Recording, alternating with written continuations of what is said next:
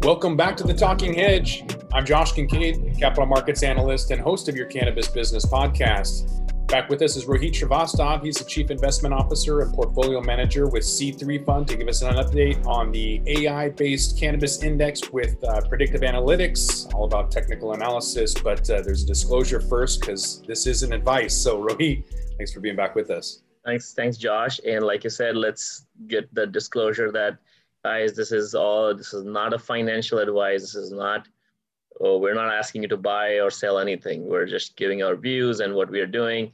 And this is all for entertainment and learning purposes, and do your own analysis before you do your investment. We have been talking about the cannabis index, which is our index, which we use to track how well the market is doing. This is like way back last year when we started it, and in the last couple of months, this is what we were last week, and we were at hovering around between 475 and 535 support, and we were anticipating that it'll break off, and that's what happened. It broke off, and 535 the support up, and I think it is going to hold at this point, and that is a good sign that it's basically holding, and it's probably in the uptrend of the. It is probably an uptrend. From a cash flow perspective, like you can see, huge amount of cash pumped in, and this huge amount of cash pumping in is a good indicator. And later on, we'll talk about like what overall from the MJ index also, how they are doing on that. But what really it is looking like is that a huge amount of cash has pumped into this market, and there is the stocks are anticipated to be in a growth area from what we can see. From the fund perspective, we have a growth of over 18% from the time of incubation, from the time of inception, which is the August of 2020, which is about 3 months ago, and compared to 1.57, you can see that it turned positive in the last couple of weeks. And in the last 1 month, huge growth from MJ and Podex. Like we're talking, like there's nothing new we're going to tell you that it grew 18, 19% and 14%. But we had about 8% growth. But again, anytime there is a sudden growth in MJ or Podex, I want to tell my viewers that, sudden growth is good, and but we have a consistent growth. And at times of this, it might sound like, oh my God, we're not making as much as what Podex is doing. But look at the overall growth. The overall growth is way ahead of what Podex and MJ could do. And that's the idea, that it is a calculated and very controlled investment, and compared to what you're seeing in Podex and the huge volatility, it tries to reduce that volatility in the fund itself. So reiterating, 80% from the time of incubation. Last month we talked about the critical point, and during that time we were talking about that this is actually a very critical point, and we were bullish. If you go back to our video blogs, we were bullish, and we were anticipating that to break off and reach new highs, and that's what exactly happened. Same with Podex, that we were anticipating it to break off and new high. Now this week, what has happened is that it broke off, and now it reached new highs on the 9th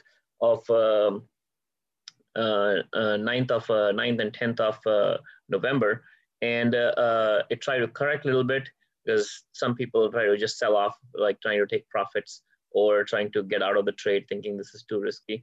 But to tell you, like from my view and from the AI perspective, this is actually a good time to be in. And you can see that it tried to correct, but it got the 200-day moving average support, and it has been very optimistic. It has been over 5-day moving average, means the short-term and the long-term investors, they both are chiming in, and they are trying to buy as much as possible. With the way it is going, and with the way the optimistic, I would be anticipating it will be about 1750 by the end of March 2021. That's just my anticipation based on, and things can change. But at this point, what it looks like is it is going to have about 20 to 30% or maybe 50% growth till the end of Q1. So overall, summarizing, what we have is we are having the 535 support. I think it's a good support. It probably will go higher. We are holding 4 stocks: Tillery, Cron, Cara, and ABBV. And overall, what our growth has been is about 18.55% based on 18.55%. And that's all I have for you, Josh. Yeah, that's an optimistic report. Going up almost, a little over 40% is going to be pretty nice pop. And I think we actually were forecasting that in our last month podcast when we knew that there was going to be a breakout. We were optimistic that it was going to be to the upside. It was. Well, we've seen indicators that we haven't seen except in like maybe 2018, 2019 with the flow of funds coming in. It's really kind of not unprecedented levels, but levels we haven't seen for a while. You'd have to go back a couple of years. And I think that's maybe with the shutdown and knowing that cannabis is essential. Washington just got locked down for another month. And so definitely people are going to be buying their cannabis. And I think maybe some pot stocks are the cleanest dirty shirt in the room. People have a lot of uncertainty, don't know what's going on. But regardless, we're seeing a lot of these stocks reaching all-time highs, and volatility is there for sure, but it's definitely looking positive to the upside. So it'll be interesting to see what happens next month. Yeah. Well, yeah, the next couple of months is, we might have a choppy December. But November, I think, will be okay in my view. And I think in January and February, I think we should be anticipating some growth around buying some of these pot stocks on that. You're more aware from a fundamental perspective, like a lot of states have legalized that. And with the Democrats coming in with might be anticipating more liberal approach towards legalizing this as well. So I think we'll see in the next couple of months what happens. And if there is some uncertainty in politics, then probably that might be a negative impact to this, and nothing can stop from these all falling down. But assuming that, things will be fine, things will be the way it will be, I think we should be anticipating a very good year next year.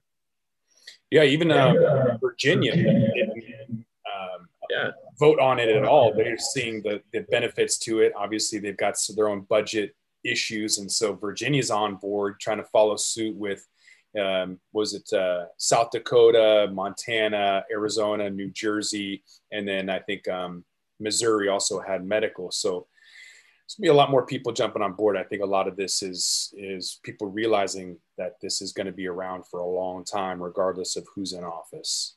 Yes. Great. All right. Looking forward to the next time, Rohit. Thank you very much. Thank you so much. Rohit Srivastava, Chief Investment Officer and Portfolio Manager with C3 Fund. Appreciate it.